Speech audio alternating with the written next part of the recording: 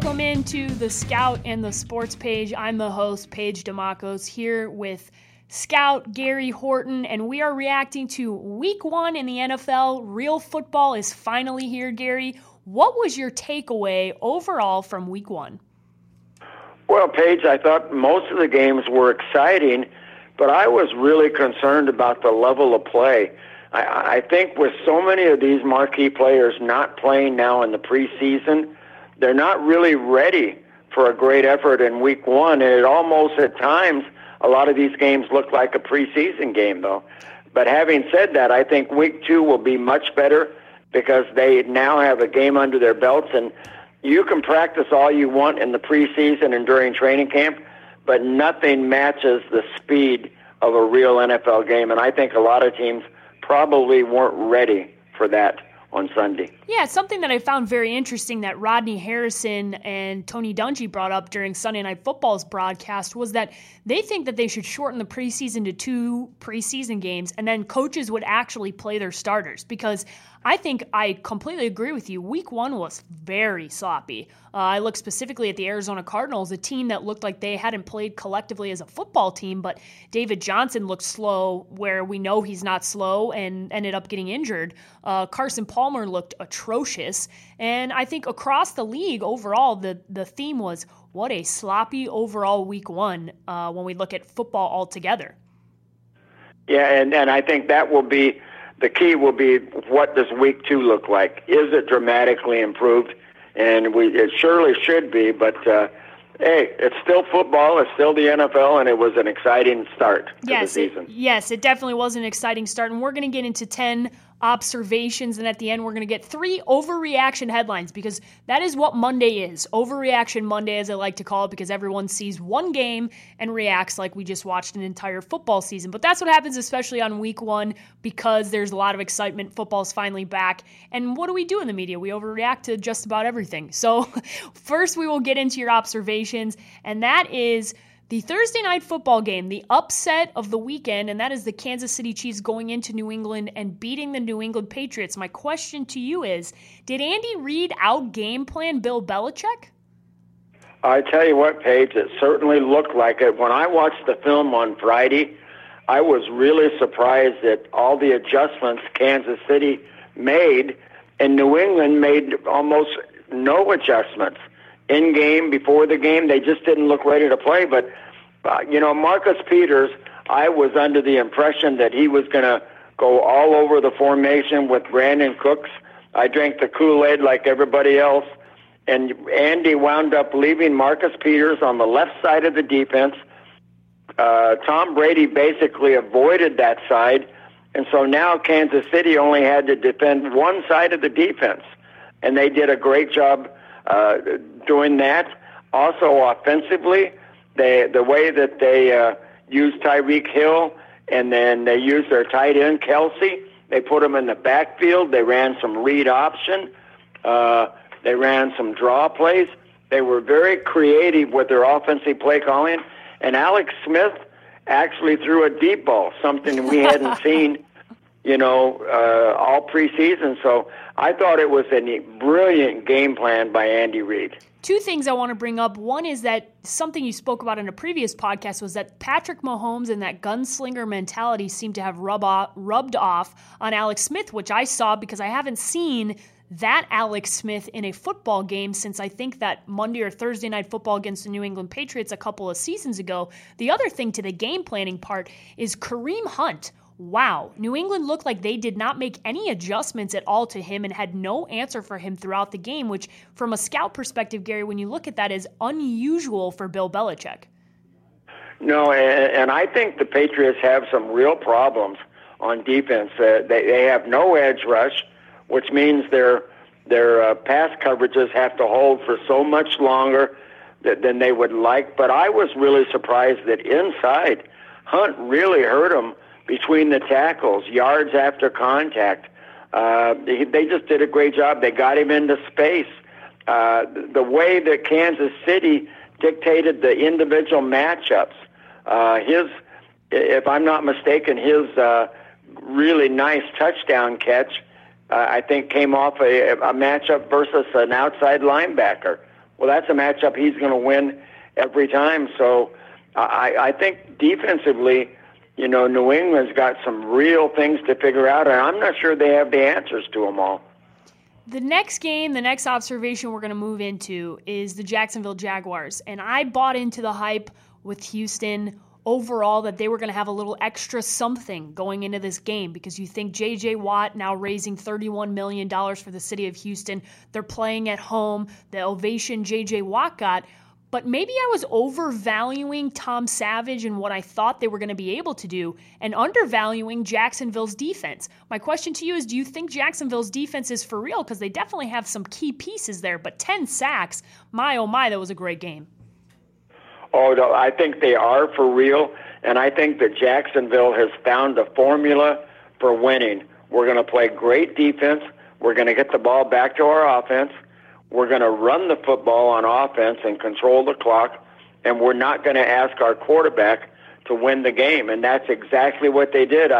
I know that they've really improved their front seven in the last couple of off seasons. They've spent a lot of money. Your guy, Calais Campbell, wow, he was unblockable, yesterday.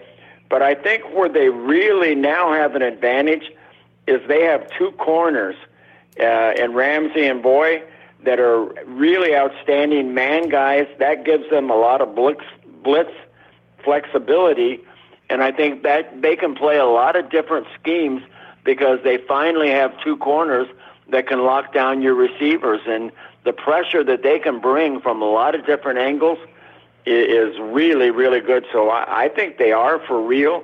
They're going to be a tough out. They're not going to be always exciting every week, but I think they're going to be a physical, a lot of low-scoring games, and they're going to win on defense. I really believe that. Yeah, big game for my boy Calais Campbell. Love seeing him be able to go to Jacksonville and make an impact right away. 3.5 sacks for the big boy. I love seeing that. But we'll move to Houston and Cincinnati. We'll tie them both in here.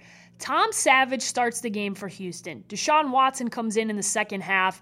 Tom Savage was, in a nice way, awful. And in Cincinnati, Andy Dalton looked like he didn't remember how to play quarterback. Now, I do like the Ravens' defense, but not that much. Not to where I'm seeing Andy Dalton, a guy who has pieces around him and a veteran guy, look like he hasn't played football in a while. So when you look at both Houston and Cincinnati, do you see major issues for both of these teams on the offensive side of the ball?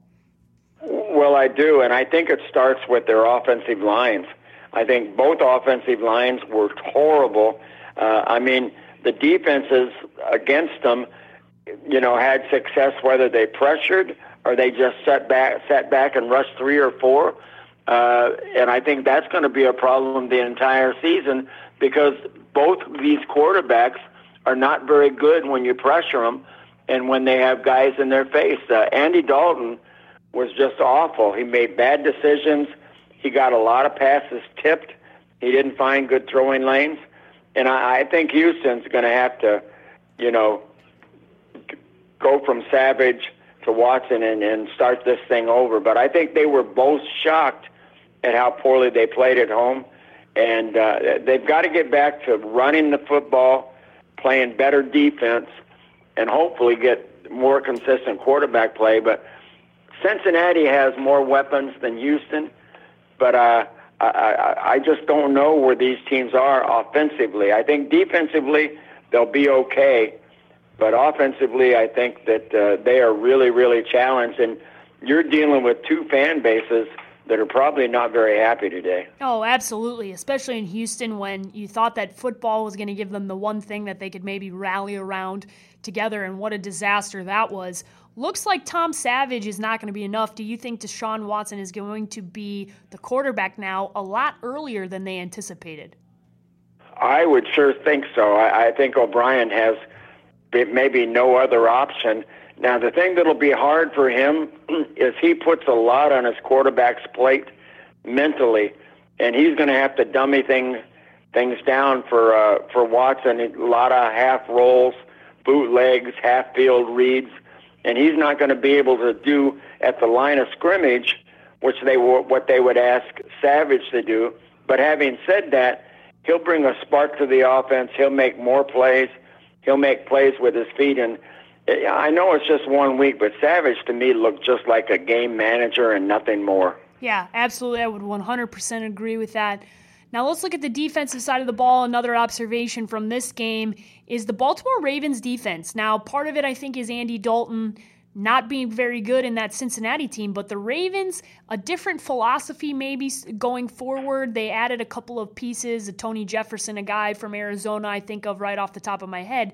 Is this now going to be an elite defense that they've had in past years where they've been able to, overcome not having a great offense with an elite defense? Well, you know what? They've said it all summer that they really liked their defense. They thought that was their key to winning football games. I wasn't sure they were that dominating, but what I saw in the preseason in week 1, their pass rush is really good, but they're really stout inside. I mean, they are a tough team to run on between the tackles. They've also quietly revamped their pass defense. Weddle and Jefferson might be as good as you can get at safeties. Ladarius Webb is now a third safety when they go to those 3 safety packages. So I think they feel much better about their pass defense because a year ago their front 7 was good, but they gave up a lot of big plays on the back end. I think that's going to be the difference this year. And offensively, they know what they are. The thing I love about them yesterday, even though they're not a dynamic run team, they stayed with the run. 42 rushes, only 17 passes. That's what we've been waiting to see, for the last couple of years when they've had the habit of bailing on the run when it's not working. And I think that's their formula for success. Again, they're not going to be an exciting team. We talked about Jacksonville. Baltimore is going to win ugly. Defense, time of possession, and don't turn the ball over on offense. And we'll win some games with the best kicker in football. Yeah, I think it's going to be very interesting to see the Ravens in Pittsburgh because I was a little disappointed in what I saw from Pittsburgh yesterday. And I think it's going to be interesting to see those two teams match up, offense versus defense, as this year goes on. But we'll move on to my team, the Chicago Bears, and also the Cleveland Browns, 2 teams with little to none in expectations.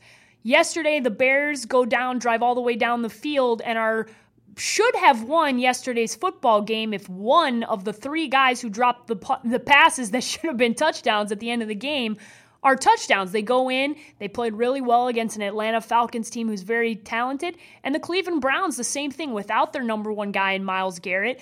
DeShone Kizer shows enough. What do you want to tell both the Bears fan base and the Cleveland fan base about these teams, because they have something to kind of gravitate towards now? Well, I mean, we know there's no, character losses in the NFL, obviously. But if I'm a fan of either one of these teams, I like the direction that we're going. My young guys are playing better. I love the fact that against superior teams, they hung in there and they were around at the end. And I think that serves them well, that they may not win a lot of games, but they're both going to be spunky. They're going to give you a great effort, and you better knock them out. Now, having said that, I think the teams that they played did not play very good football games. Pittsburgh and Atlanta, their offense, I didn't think either offense was very good, with the exception of Antonio Brown for Pittsburgh. So I think it's a combination of both of these teams caught explosive offenses on an off day. But I just like the idea that in the fourth quarter they were still in this thing and they were playing hard. And I would think the key in Chicago is, when do we play Trubisky? To me, Mike Glennon was solid. He was resilient, but I think that's what he is. I don't think he can get any better. And I would love to see pretty soon the Bears say, let's go to Trubisky and see if he can add a spark to this offense, because right now they're one-dimensional. Jordan Howard run game, and that's just about it. Yeah, and I think unfortunately for them, Kevin White goes down with a season-ending injury again. They don't have much as far as a wide receiver goes, and Mike Glennon isn't a guy who can get things going with his feet, whereas Mitch Trubisky is a guy who has a lot of athleticism, can make those throws on the run, and can get some plays with his feet. If you ask my father, the Bears fan aficionado, he would tell you that it's time to go to Trubisky. I would like to wait and see a little bit longer, but I do think yesterday's game, with everything being said, would have been very interesting to see what young Trubisky could have done in those key moments down the stretch.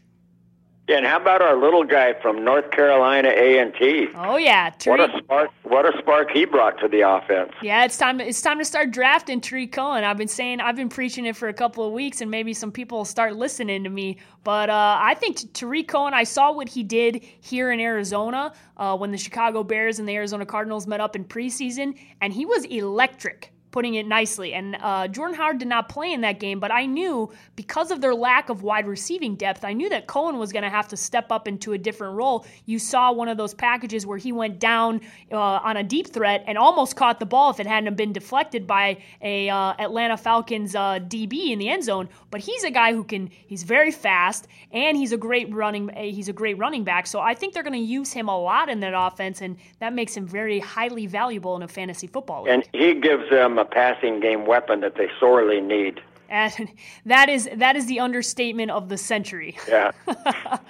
But we're gonna take a quick break, and we will be right back. So Gary, just so you know, we're gonna make it easier on Chris, our producer. He has to go in and add advertisements through Blog Talk, and I haven't been leaving him ad breaks. So when I do something like that, we're going to take a quick break, and we'll be right back.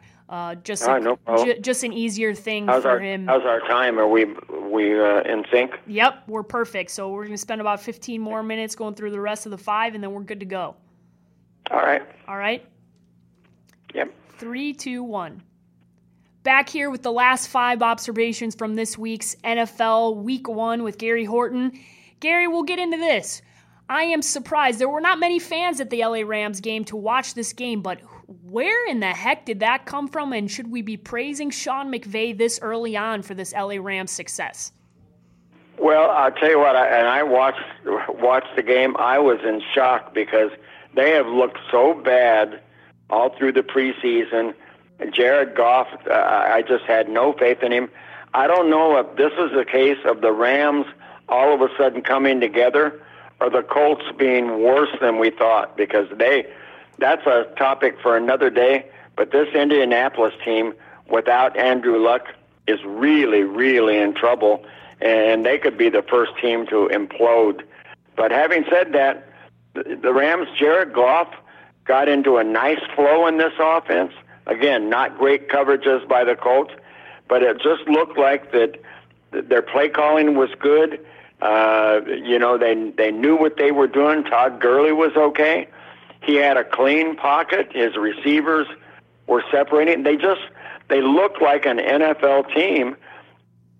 And then, I think people forget about Wade's, his defense. Wade Phillips did a great job, again, against an offense that really had no explosiveness to it. But this is going to be a better Rams team than I think we probably think, because defensively they don't have a lot, of adjustments to make. They're already a pretty good defense, and they'll be better with Aaron Donald back into the lineup. And offensively, at least what we saw on Sunday, they look like they have a chance to start gelling. And when the passing game goes good, then the defense has to sit back, and that opens things up for Gurley. And, I would say you've got to credit their coaching staff. I thought they called a really nice game, and as I said at the beginning, there just seemed to be a flow to this offense that I hadn't seen before. Yeah, I think I've always wanted to I don't want to say defend Jared Goff, but give Jared Goff the opportunity to be under a offensive type mind as a head coach, because Jeff Fisher, we all know, was a defensive guy, and now he's got Sean McVay there, who's an offensive guy, who's coaching now Jared Goff for the first time, and I was kind of in a wait and see with Jared Goff, because he hasn't really had the proper opportunity to show us what he can do. And I'm not saying I was overwhelmed, but I thought he did a very nice job yesterday for the LA Rams. And overall, defensively, I don't think they're going to be scoring as many points for you as they did yesterday, because I just think Scott Tolzien and that offense in Indianapolis is horrendous, Gary. Oh, it is. And you talked about the Colts. They have problems that I don't think are fixable. Yeah. And, I think they've got to now look at, do we even want to bring Andrew Luck back and play in front of this offensive line and on this team that's awful, or do we want to tear this thing down and start over again? I think that's a legitimate question that they may have to ask. Yeah, I would err on the Jim Irsay. I think it's time for you to realize you have a precious quarterback and do not put him out there under any circumstances, because you're just asking him to get injured. But that's a podcast topic for another day, because we could spend 45 minutes talking about what's wrong with the Colts. We'll move on to some good that we saw, and that is the Oakland Raiders, soon to be Las Vegas Raiders. But wow, oh wow, them going into Tennessee, a team that I really like, the Tennessee Titans, and playing a very good football game. What did you like most about the Raiders, and should Raiders fans be very excited that they had a team go on the road against a good team and have a pretty easy matchup and pretty easy victory? Well, and I think, Paige, if there is such a thing as a character win, we talk about no character losses, but a character win, was it, because this is a game that would have been easy to lose for a young team, but they showed maturity. I love Derek Carr at the line of scrimmage. He made good decisions. He was accurate. He read the Tennessee defense very well. But I had two big takeaways. I wondered about their running game. I didn't see enough in the preseason to have a real feel for Marshawn Lynch, but I thought he ran very hard. His 18 carries, for me, was a real positive sign that he can handle a heavier workload, because they're going to need him on first and second downs. And also, I think people forget, they need him in the fourth quarter when they have a lead. They need his physicality to close out games. And I saw that yesterday, that certainly is a real possibility for this offense. And then the second thing that I think they have to come away feeling really good about is their tight end production. They've tried for years to get passing production from the tight end. They haven't had it. Well, Jared Cook looked really good yesterday, and with their outside receivers, he's going to have a lot of room to work inside versus safeties and linebackers, and I think he's going to be a big part of this offense. So I really like the way they're headed, and I think they'll only get better because Carr is going to get better week in, week out, and he'll bring everybody else with him. Yeah, I think the Raiders have a lot to like there. Derek Carr is one of those guys who not only is a football player, but as a man, I think there's a lot to like as far as leadership qualities go, especially Marcus Mariota I could say the same thing about. But I think Raiders fans have a lot to be excited about when you saw what they did in a week one where a lot of people were sloppy, and they looked like to be pretty in sync, and Marshawn Lynch seemed to answer the questions, especially towards the end of the game where he goes in and really gets some serious yardage, had some explosiveness that I was questioning, which I will no longer question. But let's move on to the game that I was most excited to watch this weekend, and I think it was a little slow at the beginning, picked up in the second half, and that's Green Bay and Seattle. What did you like most about Green Bay and Seattle, both of these teams? I think Seattle offensive line, my biggest takeaway from this game overall is what you and I had talked about earlier, is that this offensive line is so bad, it doesn't matter how good Seattle's defense is. If they cannot do anything offensively and keep those guys off the field, they're not going to be able to match up with a Green Bay, say, in January, in the cold, in Lambeau Field. No, and you're right, Paige. We've talked about before, they spent no money on this offensive line, so you really get what you pay for. And you're right, they can't. The run game was non-existent. The quarterback's running for his life. Until they get that fixed, I think they're in a little bit of trouble. But I did like both defenses. I thought you had to look at first. You would say this is a sloppy game. There was a lot of chippiness. Both offenses that we really wanted to see explosive plays didn't give us that. But I thought defensively both teams played very well. We expected it from Seattle. not as much from Green Bay. But I think this is more of a situation of two really good heavyweight teams canceling each other out. And that does, if you made a fight analogy, sometimes fight styles aren't always pretty. And this wasn't a pretty game, but it was a physical game. And I think these teams we'll probably see again in January, and hopefully they'll look a lot different offensively the next time around. Yeah, the thing is, and I totally agree with you, I do think these two teams are the teams to fight with in the NFC. The issue for me is I cannot buy into Seattle offensively at all with that offensive line play. Because it doesn't matter if you think you're going to go into Lambeau Field and beat Green Bay on their home field in a playoff game. That is not going to happen if Russell Wilson does not have any time at all to throw the ball, and they could not develop a run game whatsoever. And I think those are major issues. If you're a Seattle Seahawks fan, you're not worried about the defense. The defense is elite, but that offense looked terrible. No, and no run game means no play action. So you have no surprises there. No, I agree, and we talked about this, Paige, in the preseason. I think sometimes teams get sort of caught up into when they have a really outstanding offensive line coach and they have Tom Cable, who's one of the best. I think teams think, you know what, we'll coach them up. We don't have to draft or acquire great talent. Our coaching will make these guys better. And I think you can sometimes make mistakes doing that because every team has a good coach. Dallas has a good coach, but you know what? They also have a bunch of first-round draft picks. Yeah. So I think that's the key. If I'm not mistaken, I think I saw a number at the beginning of the season that under 5% of their salary cap has been allotted to the offensive line. That's not very good. No, it's not very good, and it's an NFL record low for spending on an offensive line, and wow, you just I'll never understand what Indianapolis or Seattle are doing when you have franchise quarterbacks and you're not spending the money to protect them, because it just doesn't make sense long term. If I was an NFL owner, that is not the strategy that I would have.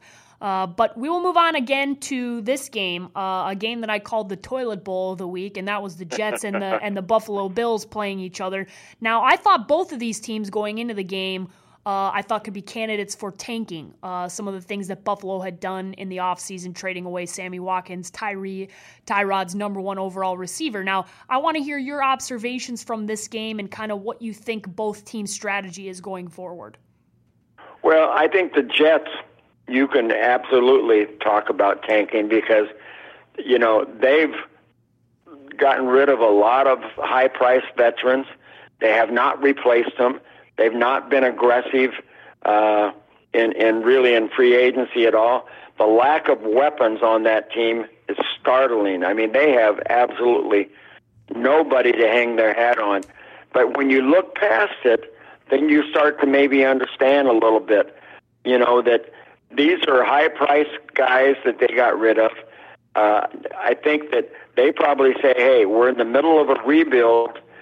By the time we're good enough to be competitive, these guys will be out of the league. So why don't we cut our losses now and start trying to figure out a way to go younger? Maybe that's just giving them a free pass, but maybe there is a method to their madness is we're going to have to suck it up for a couple of years, but at least we're not carrying a bunch of contracts on over-the-hill, veteran guys. Now, Buffalo, I think, is a different situation. You've got a new coaching staff. I think when they've gotten rid of players, they're doing it because they want guys to fit their schemes. Ronald Darby, they shipped off to Philadelphia. Everybody said, oh, they're tanking. But Ronald Darby is a man-to-man press cover guy, and this team, Buffalo, wants to play zones. They want to play cover three. He doesn't fit what they want to do. Sammy Watkins was a guy that they probably were not going to be able to re-sign in the offseason, so they made a decision, let's cut our losses now. So I think there's a method to their madness. I think they're trying to reshape the roster to fit the kind of players they want. But how do you convince both really good fan bases, that we're we're really trying to win. And how in the world are you going to keep fan bases excited for the next couple of years while you rebuild this thing and probably going to lose a lot of football games? Yeah, New York and Buffalo, both of those organizations have crazy football fans, and my oh my, it is not a good time to be a fan of either of those teams. And like you said, it's hard to pitch the idea of tanking, and it looks like that's what the Jets are doing. And Buffalo, like you said, a little bit of something alike there, but still going forward, how do you compete in that division? You're not going to. The last observation here, Sunday Night Football. I was very surprised at what I saw from the New York Giants, or what I didn't see from the New York Giants is what I should say. Now, Odell Beckham Jr. was not playing, so I will put that as a clause. But what did you see from or not see from the Giants that made you have a cause for concern in that Sunday Night Football matchup? Well, I saw the same thing that I saw all preseason, I saw last year. This is an offense that is so predictable. 3 wide receivers, short passing game.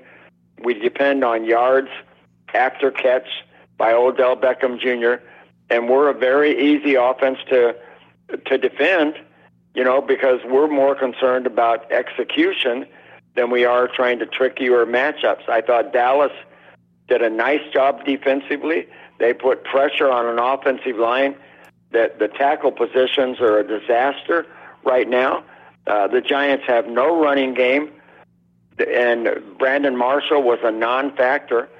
So all of a sudden for Dallas, it became a very easy offense to defend. I never felt like the entire game that the Giants had any chance to create big plays or get back into the game, even though the score did not necessarily reflect that. And then offensively, Dallas was Dallas. They do what they always do. They grind the ball. They don't turn it over. Ezekiel Elliott looked the same as he always does. I was a little surprised that the Giants weren't better on defense. I loved them in the preseason, and I don't think they had the game that they thought they would have. And I thought Dallas controlled the flow. They controlled the time of possession. It was exactly how they win football games. And I think the Giants, that's exactly how they're going to lose games unless their defense carries them. Yeah, a little bit reminded me of what happened in the Seattle game as well, where you're expecting your defense to carry you, but you get a little tired after you've been out on the field the whole time because Eli Manning's going 3 and out offensively. The Giants just didn't do enough offensively to keep their defense off the field, and I think there was some things to like from them defensively. I think Odell Beckham Jr. comes back and that offense is a completely different thing. But my biggest takeaway from that game was I thought that Brandon Marshall was going to be somewhat of a factor. He didn't even see a ball in the first half. I was very confused as to what they were doing offensively and why they weren't trying at least to utilize Brandon Marshall. And Evan Ingram, their rookie tight end, he wasn't really a factor. I thought, boy, this guy will be an interesting guy to get the ball to. It did not look like a very imaginative game plan to me at all, but it never does. Mm-hmm. They've had success because Eli has been really good on the short passing game, but he relies on big plays after the catch, and he didn't have that guy on the field last night, and I think that's a huge difference in their offense. All right, Gary, the last thing we're going to get to is 3 things that you have no idea what's coming at you. It's just 3 overreaction headlines that I put together from the weekend. And the first one is, is Carson Palmer done? Wow. I don't think he's done, but I was really worried about him yesterday. I know he had a tired arm. They said late last year he didn't do much in the preseason. I'm hoping this is a one-game aberration, but I really worried about his accuracy. There was no synergy to this passing game. He didn't seem to be in sync with his receivers. He overthrew a lot of balls, no accuracy. And my fear is that because their offensive line is not very good, they're going to have to stay with all those 3- and 5-step drops to get the ball out and avoid taking all those hits. And that really hurts their vertical passing game, which he loves, Bruce Arians loves, but I don't know if they have time for those 7-step drops. So I think this offense, Paige, I do because you're there. I would be really concerned. I would wait one more week and see if, all right, we shook the cobwebs off. Again, we didn't play in the preseason hardly at all, so week 2 will be a lot better, but I'm not sure that's the case. I think there's a little bit of a reason to panic in Arizona. Absolutely, especially if they do not go to Indianapolis and beat a very bad Indianapolis Colts team. It is officially panic button time. Something that happened while we were doing the podcast is the news on David Johnson came out that he will be out for a significant portion of the season. That is bad news for the Arizona Cardinals, as he was going to be, in most people's opinion, the best running back in the league this year, the most effective, and that's obviously going to hurt this offense going forward. Now, the second overreaction headline of the weekend is, are the Oakland Raiders now the favorite for the Super Bowl team this year? Well, yeah. I think, again, after week 1, it's too early to count New England out when you talk about the AFC, right? Yes. I think it's too early to count New England out, but I think the problems that we saw on Thursday night versus Kansas City are real, and I'm not sure that they can fix them.